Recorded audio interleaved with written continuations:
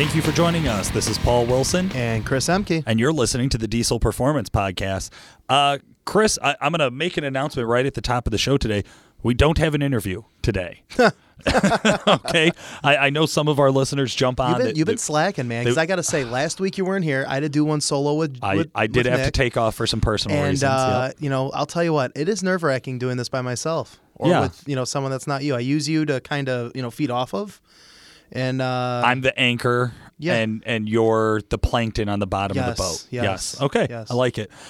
Today we're going to do something a little bit different. We've done something similar to this in the past. We're going to go through and kind of get caught up on all of our messages and get caught up on the listeners, you guys who have made this show possible, reaching out to us and just try to answer some of these questions we've been getting here recently. So the first one I got at the top here is from Jesse Casper. I built an equal length 12-valve Cummins manifold with 15-inch by 1.75 inch 1.75 inch SCH10 with a T6 foot. You following me, Chris? Yep. Does the equal length help with spooling the turbo or just better flow in general? Have not had the time to get it on the dyno yet. What do you think it will do compared to a Speed Steed exhaust? Speed. Thank you. Not competition one. Thanks in advance. Love listening to the podcast. Keep up the great work. So, I don't know, right? We've never done that testing. I generally like to speak on behalf of something that I have facts to back up. But what I would say is a lot of, in the Cummins world over the years, I have seen guys try to do some like equal length tubular headers. Yeah. And they don't keep up. They don't keep up with heat. My gut says not going to be the improvement you're looking for. No. And we run into this a lot across all of the platforms. If a little is good, more is better. Yeah, so when people look at space and size and they say, well, I could fit bigger intercooler pipes in here, bigger intakes in here, bigger downpipes in here. I had somebody asking for a 5-inch downpipe the other day. That's not a thing, by the way. But what we talk about often is the amount of engineering that goes into airflow and how air flows. It's not always exactly what you would think, that give it more room to have more air and you're going to get more flow. Probably not. No. A great example of this, go back, check out our video series we did with Gail Banks about head swirl. So you can actually look that up, head swirl. I think a lot of that science and a lot of that engineering there would translate really well over to talking about your exhaust manifold. Yeah, I also want to just touch on, I never realized, we talk so much about exhaust gas temperatures, things like that. And, if you're making power, you're generating heat and that kind of thing. And, we talk about what a safe EGT is. All that temperature, that temperature is funneled, those gases, that heat is funneled through that manifold. And when you have a tubular header, there's more weaknesses with the welds and where all the joints come in, right, where everything touches. There's no secret. We've talked about this in the past. I have a car that I built a motor in and all these things. And I've gone through 3 different tubular headers on that car because the heat just kills the header. Well, if you just think about in general, what you're doing is once you go to this equal length concept, how are you controlling airflow to the furthest point from center? So you're never going to get an equal amount of airflow across it if all you did was make it equal length and put the inlet of air directly in the center of it. That's why they're not that way from the factory, because it's probably not the most efficient way to distribute the actual airflow coming in. So that's kind of what I would look at. Okay, I got another quick one here. Ryan Carbaum, Chris, this was before your time. Ryan Carbaum, first interview on Diesel Performance Podcast ever. So this is a deep throwback. He actually just shot us a message asking us how we're doing. Ryan, we're doing fucking great, man. We're always doing great. No, but Ryan's got a great truck. Old Dodge is still running, pushing 450,000 miles as we speak. Hell yeah. Running same setup as before, just with a 467.7 turbo and a second-gen manifold swap and HB Tuners tunes, putting down 821. Wow, at 450,000 miles. Yeah, got the truck from his dad. That's awesome. Ryan's super cool guy. We definitely appreciate you writing in here, getting a hold of us. I got another one. This is from another guy who's been on the show a few times, Mike Anagnastu. And if you see how his name is spelled, you will think that I pronounced that totally Alaska correct. brethren. But Paul, you a bitch. Okay, well that may or may not be true, but I don't think having to have been from Alaska or gone to Alaska is the determination. Okay, so let's see. That's something the weak-minded would say. You also haven't been. What are you talking about? You also are a pussy. I don't know if you follow this. I have to work. What I forgot I'm at charity events all day. Okay, just well, you know what? Hey, feeding the homeless. That's what I do over Thank here. You. No big deal. Well, you help feed the sales guys, so pretty much. That's it. That's it. You know they won't let me away. Who would sweep the floors? Oh. All right. Mike says, hey, guys, long time. The funnel cake in the urinal has to be clean. Sorry. Did you call it the funnel cake? Yeah, isn't that what they call it? The urinal cake? Funnel cake? It's all the same. I will never eat funnel cake again for as long as I live. All right. Longtime fan and listener of the podcast, had the luxury of being on a couple of episodes with Paul and Chris and had a lot of fun. There's a lot of great tech info and cool guests that I personally love hearing from. So I guess my question is, we're all chasing more power in some way. How far is too far? Have you gone too far already? Or have you built your setup in a way that left you room to grow should your plans change? What's the right way?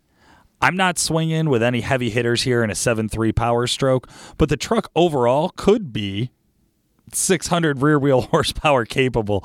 Oh, I tried to get through that with a straight face, with what it has. I love it for what it is, but I certainly sacrifice some reliability and daily drivability for the power. That's the choices I made. But for those of you that have been deep into your Power Stroke, Cummins, or Duramax build, what kind of advice do you find yourself giving others? Starting out on a similar platform, do you advise them to go straight for the big parts or starting out with the entry-level stuff? Would you do it the same a second go-around? I love that question. Or would you have built the truck an entirely different way or even chosen a different platform? I get guys all the time that ask me after just buying their first 7.3, how can I make 500 horsepower out of my truck? And I find myself either saying don't or save your money and buy any RPO Duramax and put EFI Live on it. Do you regret it? Do you still love it? Chris, Paul, Nick, Justin, weigh in. Throw some pics of your diesel financial mistakes. There is a PS here that I'll read. It just says, y'all pussies for not coming to Alaska this summer. Wilson. It was 100 degrees and y'all missed it. Nice. They say y'all in Alaska? He said y'all when he was referring to you and Justin. I know he wasn't talking to me like that. Yo, P-Dub. Listen, that's a loaded ass. First off, that's a loaded ass question. We don't even need to recap. Right? Yeah, like that was loaded. Yeah, I felt it. I got chills. Justin gave me a dirty ass look. Like, yo, I know you have something to say. Well, here it is. Okay, Chris, you did that third gen build with the regular cab 2-wheel drive. Would you do it again? I had an 800 horse 12 valve prior to that. Right. Would you do? Okay, not an answer. Would you do the third gen regular cab? Would you do the same build the same way twice? No. What would you do differently? Not do it. Just never start it? No. That truck was so much fun. No. I mean, I'll tell you what. For the week you owned it while it was running. He's getting old. Let's look at it this way, okay? So, in my career here, okay, I had the 12 valve. We did the common rail build. And then I didn't do a truck. I did a car, right? We know about the car. You've heard all these crazy stories. Yep. Mm-hmm. Okay. Probably the fastest thing you've ever looked at.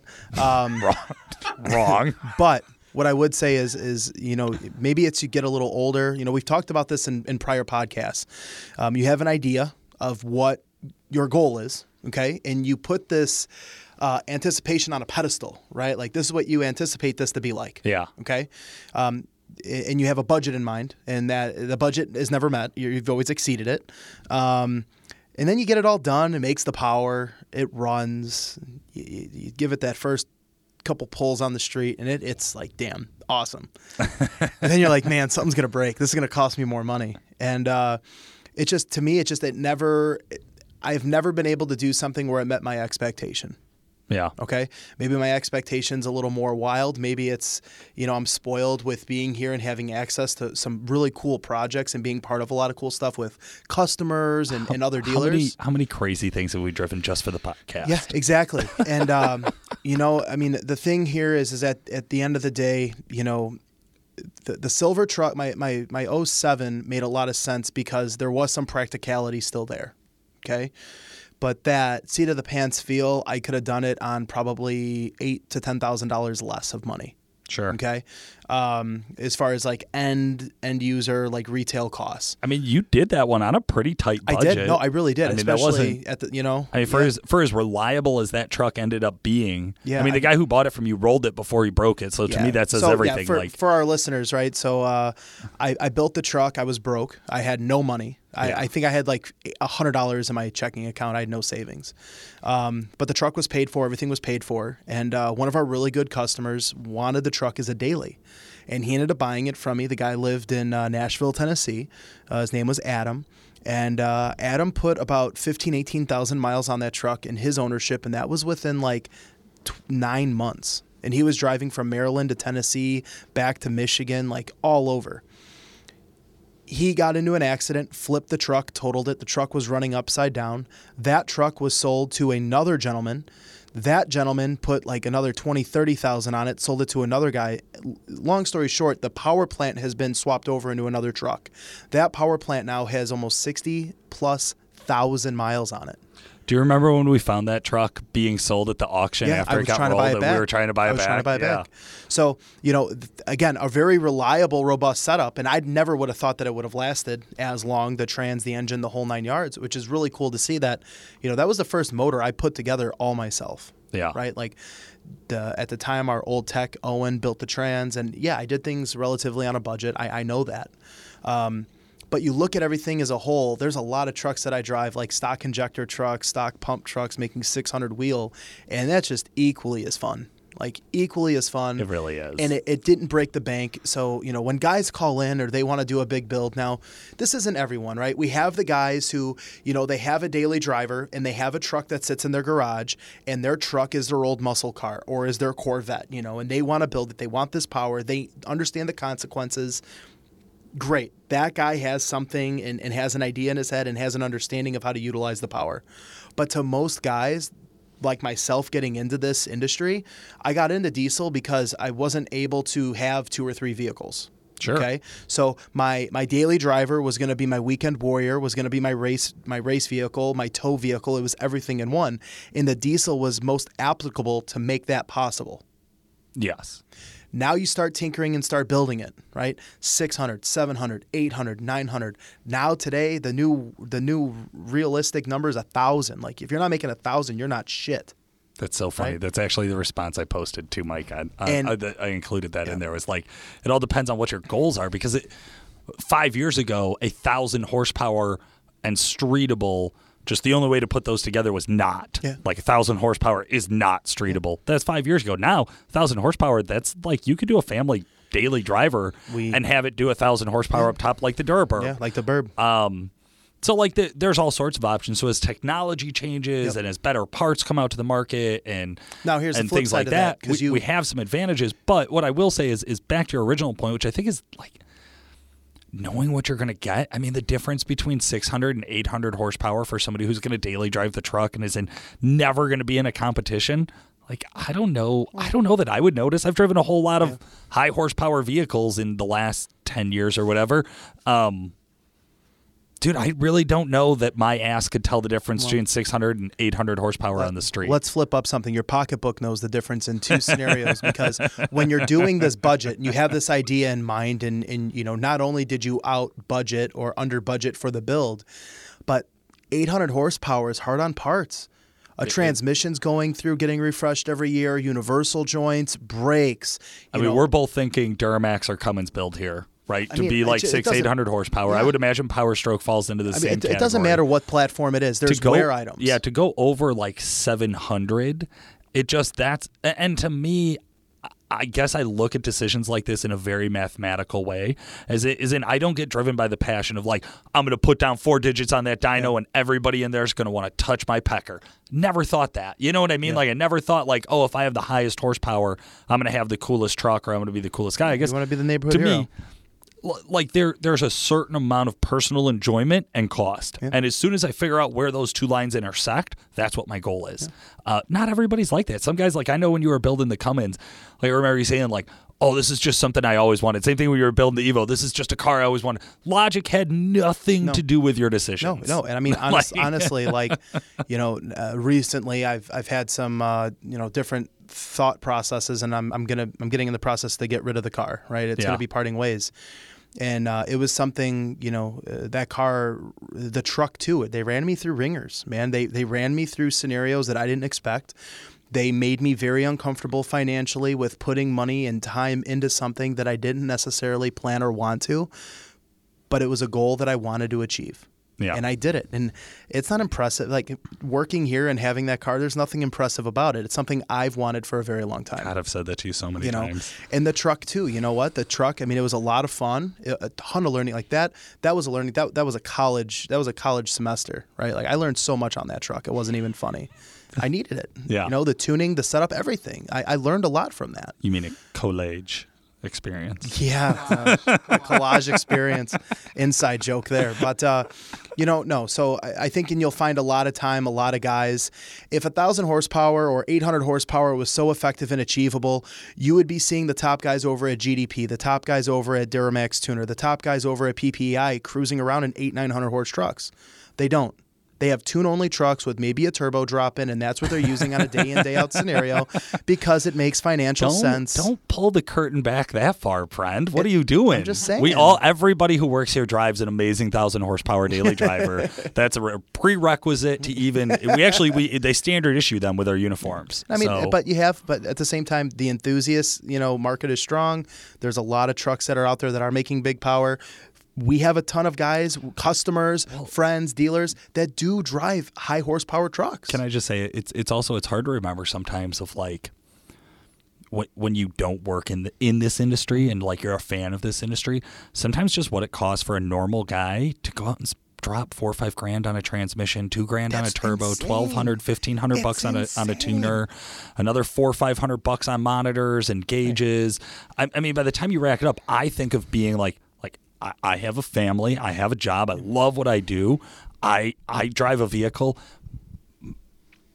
I have a problem pinching the pennies to run it through a good car wash instead of a cheap car wash once a week. Like sometimes when I think of like what that passion or what that need is, what that problem is that you're solving, that a $4,000 or $5,000 transmission or $10,000 of upgrades or $50,000 of upgrades to go sled pulling, I forget what type of passion that takes. And I think that's one of the things that Mike and Agnastu was asking us, which is like, what does it take to keep you in this? Because we've also seen guys get wore out. And we've seen guys who have come in, made a big splash, make a bunch of power, do really cool shit. And then the truck breaks and they're like, I'm going to buy a fucking F-150.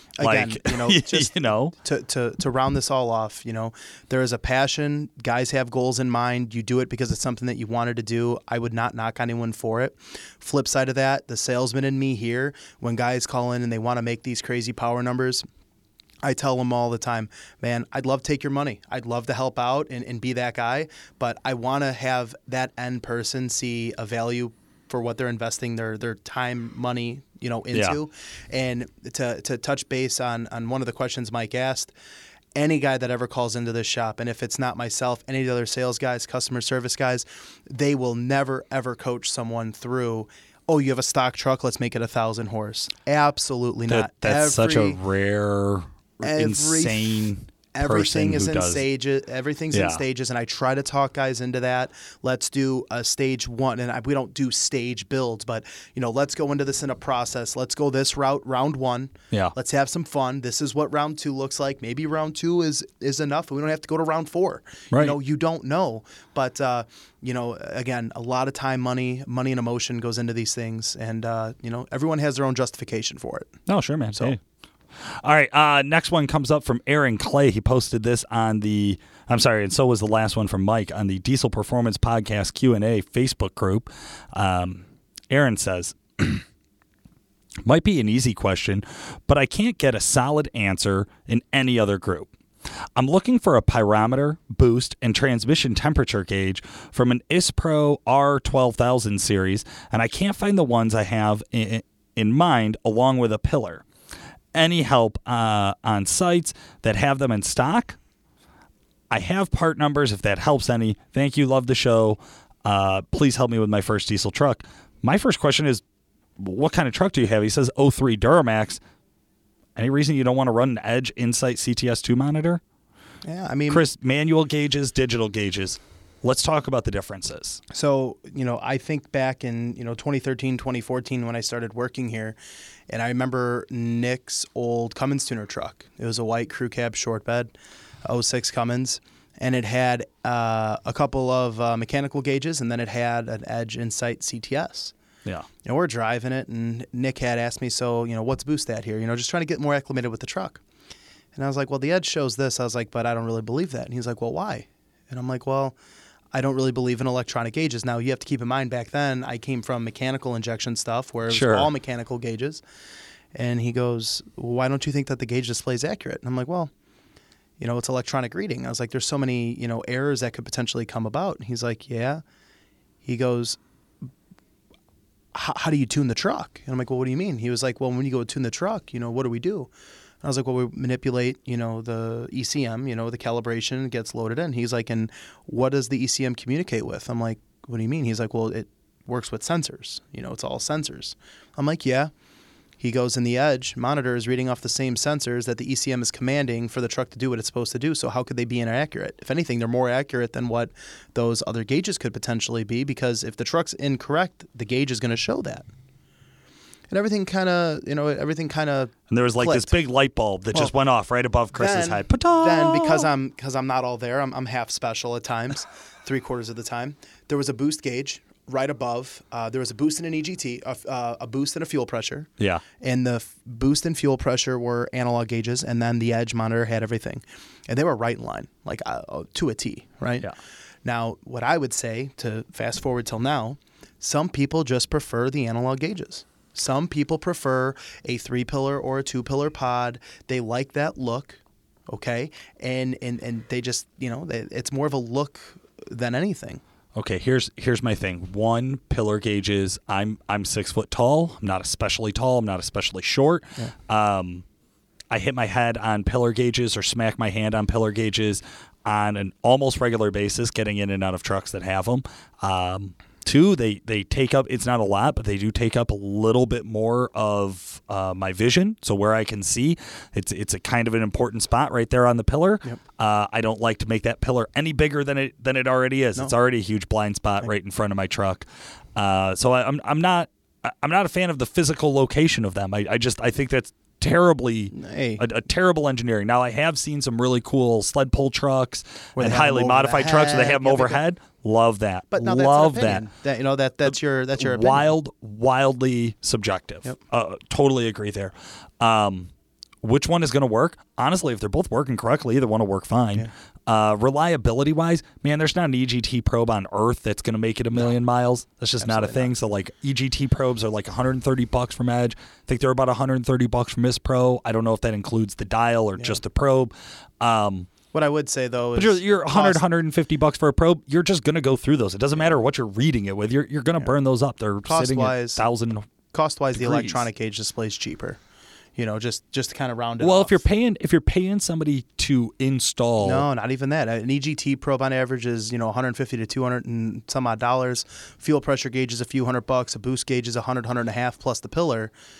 That's more money. I just rambled off $600, $650. I mean, you're $430 on an Edge and $130 on a probe. Yep. So, like, you're at $560 right there. And then the install is simplistic. Or very.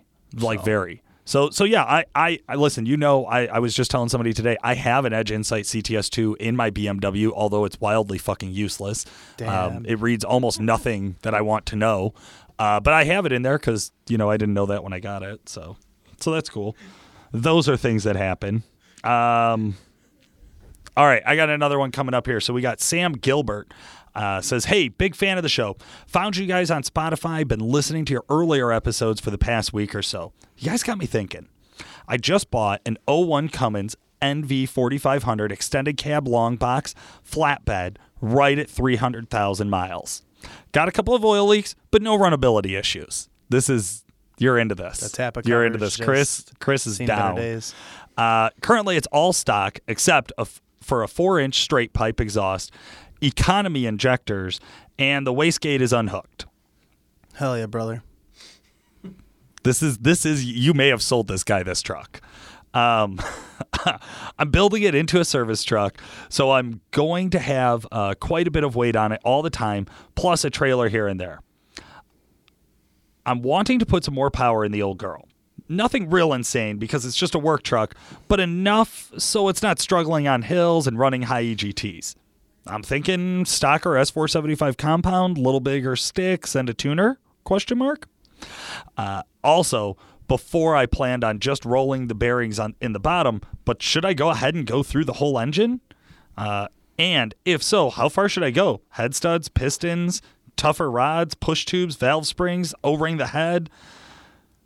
This got a little wordy. Just trying to get it all out there. Thanks in advance. Sorry if I was off mic a little bit, guys, but I think you'll be able to hear me. Chris, this is another one, man. Just Cummins guys love asking these types of questions. Yeah. Which is ironic to me because I feel like it's the most popular power platform to build on that's out there. And they're usually around this age where they've been out there the longest. They have. But one of the problems with that is that there's so much misinformation. There's so much bad advice that goes out there with it. I think guys get cluttered up with having 400 screaming, Cummins fans all saying to do 400 different things with their truck. Yeah, so I think also, let's land this one on your steps. Yeah. This is your jam. Yeah. What would you do? Well, I mean, I for starters, when you talk about when you start talking about the newer trucks, there's more direction, I think, and there's more formality, if you will. I think there's more hard proof. More structure. Yeah. There's more structure with the newer trucks. The older trucks, when you're talking second gen 12 valves, second gen 24 valves, it's like wild, wild west town. Regardless, it hits home a little bit for me because years ago when I had my 01 24 valve, I bought numerous sets of injectors, numerous sets of different turbochargers based off of recommendations, and they never were able to achieve what I was after in the drivability category. Yeah. Years have passed. Proven some things correct or incorrect. 300,000 miles. I mean, let's just be realistic. That's a lot of fucking miles. That, I believe, that is the mark from the Cummins owner manual of when you are ready to do an engine rebuild. And you could straight up buy an engine rebuild kit from Cummins for those trucks, and do the standard rebuild. And to be honest with you, if I was this guy, that's probably what I would do. Yeah. If you have the time, money, and resources and technical expertise to do that, 300,000 miles, there's no point in waiting. Now, we did just hear from Ryan Carbaum, who's at 450 and throwing power at it now. Almost 900 horsepower. Almost 900 horsepower. So he may be going on a different path, which is he's using the truck differently.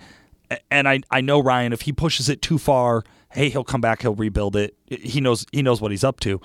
This guy, if you're going to be using this truck for work, I go on the better safe than sorry. I do a stock. I would just literally buy a stock engine rebuild kit. I would do an engine rebuild on it, give you a chance to inspect everything. I don't think I would recommend this guy to have enough power in the truck to have to do anything beyond head studs. I mean, clutch upgrade. No brainer. Turbocharger stuff, just because the truck's going to be weighted down. I want to see EGTs in check.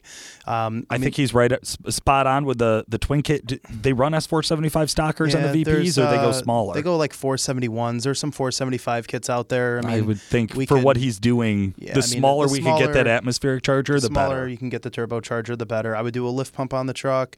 Head studs I think are going to go a long way. The turbochargers, a clutch. If you want a little bit more, you could throw a little bit bigger set of injectors in it. I was going to say, what do they do for injectors on those? What's a mild set of injectors for towing? A mild set. Because he doesn't want to do all this work and then be stuck at whatever the stock fucking injectors are. A mild set that I've generally like to do on those trucks are like a 7x9 sack nozzle. It's like a 75 horse, 100 horse style injector. They really wake the trucks up, and a sack nozzle has a cleaner burn, so you're not going to have, with proper tuning, you're not going to have a bunch of soot on the trailer and soot out the back. Definitely going to need a tuner with all this. Definitely going to need a tuner with it. MM3 is what we would recommend. That's what I would do. But, I mean, you could run, you're going to put some money into it, but, I mean, you could have a respectable 350, 400 horsepower second gen Dodge that will literally stand the test of time. It's just we talked about all of those parts, and then you ended it with 300 to 400 horsepower, and I just my heart sank. Yeah, I mean, you got to look at it this way. I get it. When we had our 01 dually, it had a set of 7x11 sacks, which is like a 175 200 horse injector. It had Stealth 64, built trans, head studs, a couple other little odds and ends, and that truck made 520 horsepower. We're not in common rail world. Right, this isn't common rail world where you can literally, make 500 horse with just a tune and hope the trans stays together. The nice part about the second gen 24 valve Dodges, our parts are extremely inexpensive. We're talking about injectors, and automatically like a red flag comes up, like, oh man, you have to buy injectors. We're talking $350 for a set, all 6 injectors, $350 to $400. I mean, yeah, that's cool. But the power comes in a little differently. It's not the same as a common rail. I still have my. I just straight up, man, my heart for him. If I was looking at this or dumping that truck and upgrading to something with common rail injection, I think every listener who's heard more than one episode would know which way I would personally go. Yeah, I mean, but I'll. If you love it, and you own it, and this is like your this is a service truck. I love it truck. Paul, this is a service truck. I'm gonna spin some at you. Do it. All right. Let's say this is a small shop, small business. Okay. The very it's just him solely. Sure. Right? You go and buy a high mileage common rail. Okay. It's gonna need a pump, injectors. It's going to need a lot more upkeep. It's thousands of dollars. Mm-hmm. He probably got the truck for a pretty decent deal. He has to put minimal amount of money in as far as upkeep goes to keep the truck street worthy. So it's the cost per keeping the truck on the street. All these upgrades that he's looking to do is try to improve on the efficiency and the longevity of the truck. Well, let's do a quick little math problem here. He did say he just bought an 01 3500. Yeah. Roughly, what do you think one of these goes for? $300K on it. I mean, honestly, service bad. I mean, I'd say $4,000. Okay, $4,000. I'd say $4,000 or $5,000 for a 4-wheel drive cab and a half manual. $4,000 to $5,000. Okay, so let's go on the light side. So you're $4,000. I think you listed. Could we agree $5,000 in upgrades? Well, now here's a flip side, right? You take a common rail to he said he wanted twins for better air control. So you're going to be doing, so we're talking setup for setup, twins for twins, like kind of doing. Well, hold on, because that's where I think this differs. Because okay. I think if you're starting with basically what I'm going to land on here, I'll just jump to it. I think you're going to talk about $10,000 buying the truck and upgrading the truck to get that VP truck up to $10,000 300 or 400 Absolutely. horsepower. $10K. $10,000 common rail Cummins. All right, how about this? I bought my 07 as an automatic. Yeah. With 348,000 miles. I spent $7,000 on it. I got it home. It needed injectors. It needed a pump and a trans. And that was rough. But that's most 350,000 mile common rail trucks. So now you've blown past the $10,000 budget, right? You did. I think we're jumping the gun. And you haven't even added any power to it yet. I think we're jumping the gun. Well, one, if the power goal is only 300 or 400 horsepower, I don't need. That was my whole point. My whole point was that you end up with a nicer truck. The goal was EGT management. And even at common rail at 450 horsepower towing, you're going to reap benefits of an upgraded turbocharger. Fair enough. So at the end of the day, there are guys that refuse common rail because of the components in which it costs to keep the truck on the street, injectors, pump, things like that. VPs are known for injection pump issues as well. The VP44s, I think you have a lot of other problems with this truck that's also an extra few years older. I agree. And also this and also that. Like I get it. I think your cost of ownership or risk assessment is pretty similar if your budget's around $10,000. Regardless if you bought a $5,000 truck and $5,000 of upgrades, or if you just went and bought a $10,000 truck, I agree. I think you're pretty much playing the same game. Yeah. So yeah, that's our take on that. So I won. Justin, tie. Ugh. You're a punk bitch. Ugh. All right, Mike. Okay, I'm sorry. It's got to be Chris. He drove a Cummins forever. He's a Cummins guy. That's gross. Why would you ever tell Chris he won? Why would you ever tell Chris he won? You know we have to work with this guy. He's got a tattoo on his ass of the Cummins. That I regret seeing that. All right, Mike DeSantis? Sure. Sorry, bud. says, I've been thinking of doing a compound setup on my truck. I do use my truck for work here and there and also like to play around at times. What would be my best route to take? Which compound setup would work best and give me the best bang for my buck? From turbos, fuel system, pump, injectors, and trans, I have an 07.567 quad cab long bed 4x4 stock 68 EFI Live with 5 settings and 240,000 K on the clock. Oh, yeah. Chris, I didn't jump on and post up a message just because we at Duramax Tuner Calibrated Power, we don't carry a twin kit for this truck. I know that there's a lot of guys out there. I also just know by some of the code in this that this is a truck we would not be allowed to tune. Right. It seems to be, my guess being here is that it's deleted because it's an 07.5, 6.7. That's just what people do. On twin kits for this truck, I think my recommendation would be different than probably any other diesel we talk about, besides maybe like the 11 to 12, 11 to 14 Fords, which is I would actually say don't just go over the stock Charger. Okay. Well, we did have a little bit of this discussion. We were just in this, yeah. And I'm going to go a different direction. Right? You're going to say keep the stocker in the Valley. Can we start there? Can we say keep the stocker as your high pressure Charger? Yeah, I would. I would go. I would not do that. I mean, I would. Give me your rundown first, and then I'll give you mine. Here's the thing, Paul. Yes, the whole set actuator and the HE351 VEs are known to be problematic. Okay, yeah. They are. They're expensive, as everything else is. Nothing's going to drive quicker. Nothing's going to spool up faster. You still get to utilize your exhaust brake feature. Anytime you do any variable vane style turbo drop-in replacement on these year model trucks, you still have to deal with that whole set actuator. Now, there are some companies out there that will allow you to put a fixed vane turbocharger on the truck and have an exhaust brake feature. Sure. Okay? It's a lot of other moving components. We'll see what happens 5-6 years down the road on that. Not saying that it's good or not. I'm not mentioning any company in specific. But it's a cool feature. It's a cool, badass product. It's an option. I would just rather prefer using the variable vane. Nothing's going to drive better. Okay? So with that, I would be recommending throwing an S400 over it with a piping kit, calling it a day. 475? 475. I mean, on my 15, it's a 71 millimeter. Drivability, awesome. EGT control, amazing. Those run the same turbo? 07.5, 15. Size-wise, yeah. There's same a couple size. little differences. Right, yeah. But yeah, the turbochargers are very similar. Essentially the same. Okay, interesting. I would do an S300, S400 compound kit. I would go probably with the smallest S366. I mean, what maybe even smaller. Coaching guys through this. I like the 400 on 400, so a 464. Or 464, 475, 472. I've driven a bunch of trucks like that. They've run really, really, really well. Those Chargers have gotten better over the years, going with the 400 frame and the bigger displacement down. of the motor kind of helps, compensate for some of that as well. So there's some options out there. That I think that's my thing. Yeah, you're going to run more cost in that kit. Mm-hmm. Like you just are. It's going to be more expensive.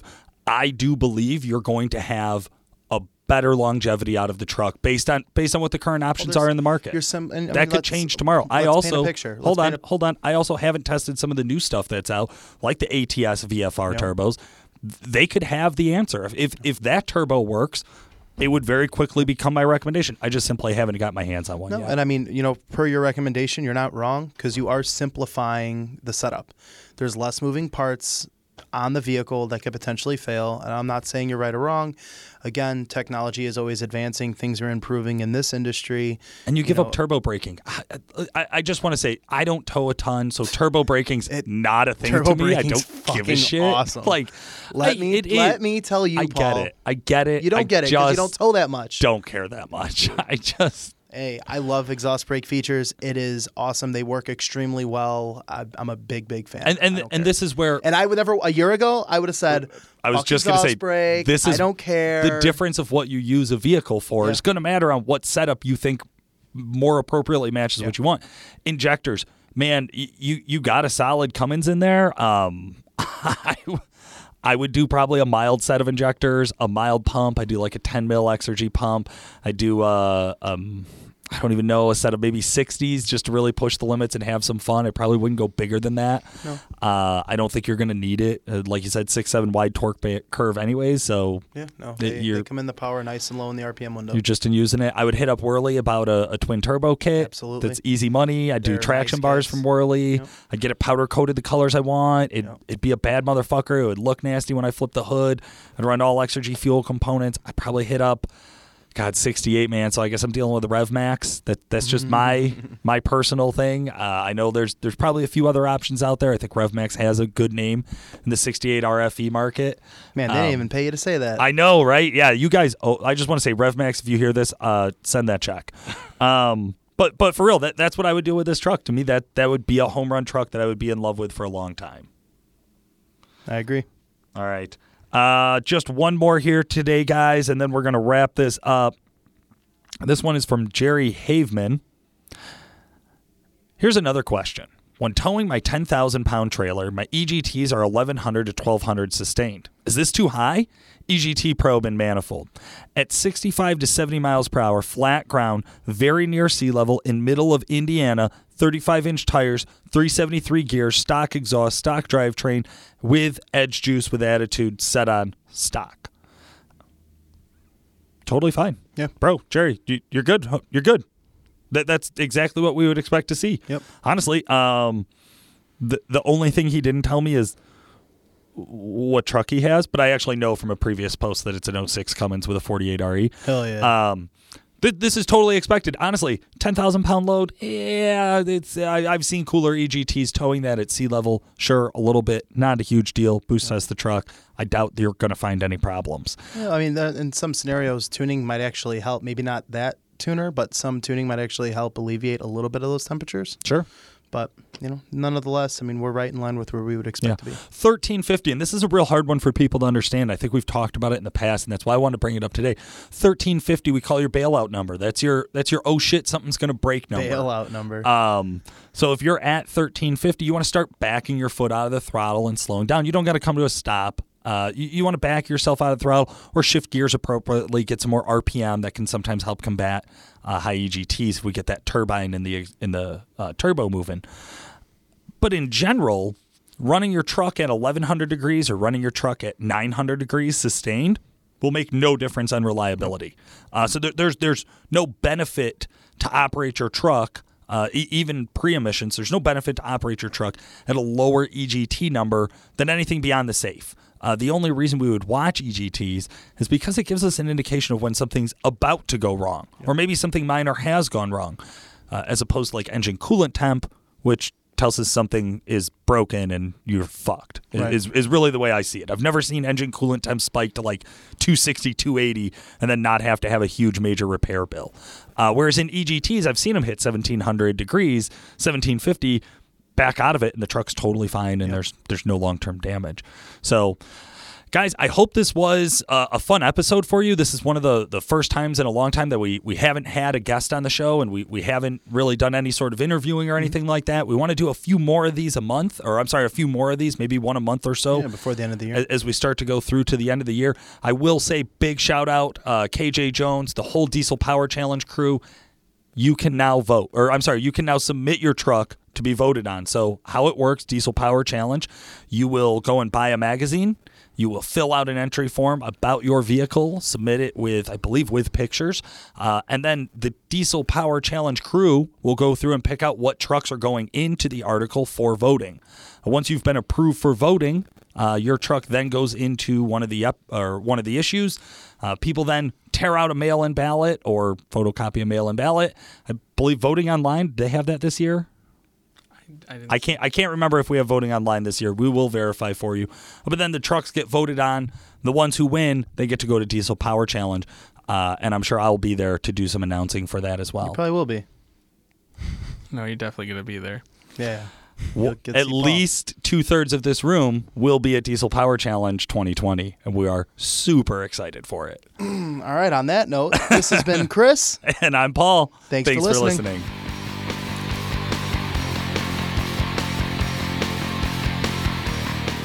Funnel cake and the urinal has to be clean. Sorry. Did you call it the funnel cake? Yeah, isn't that what they call it? The urinal cake, funnel cake, it's all the same.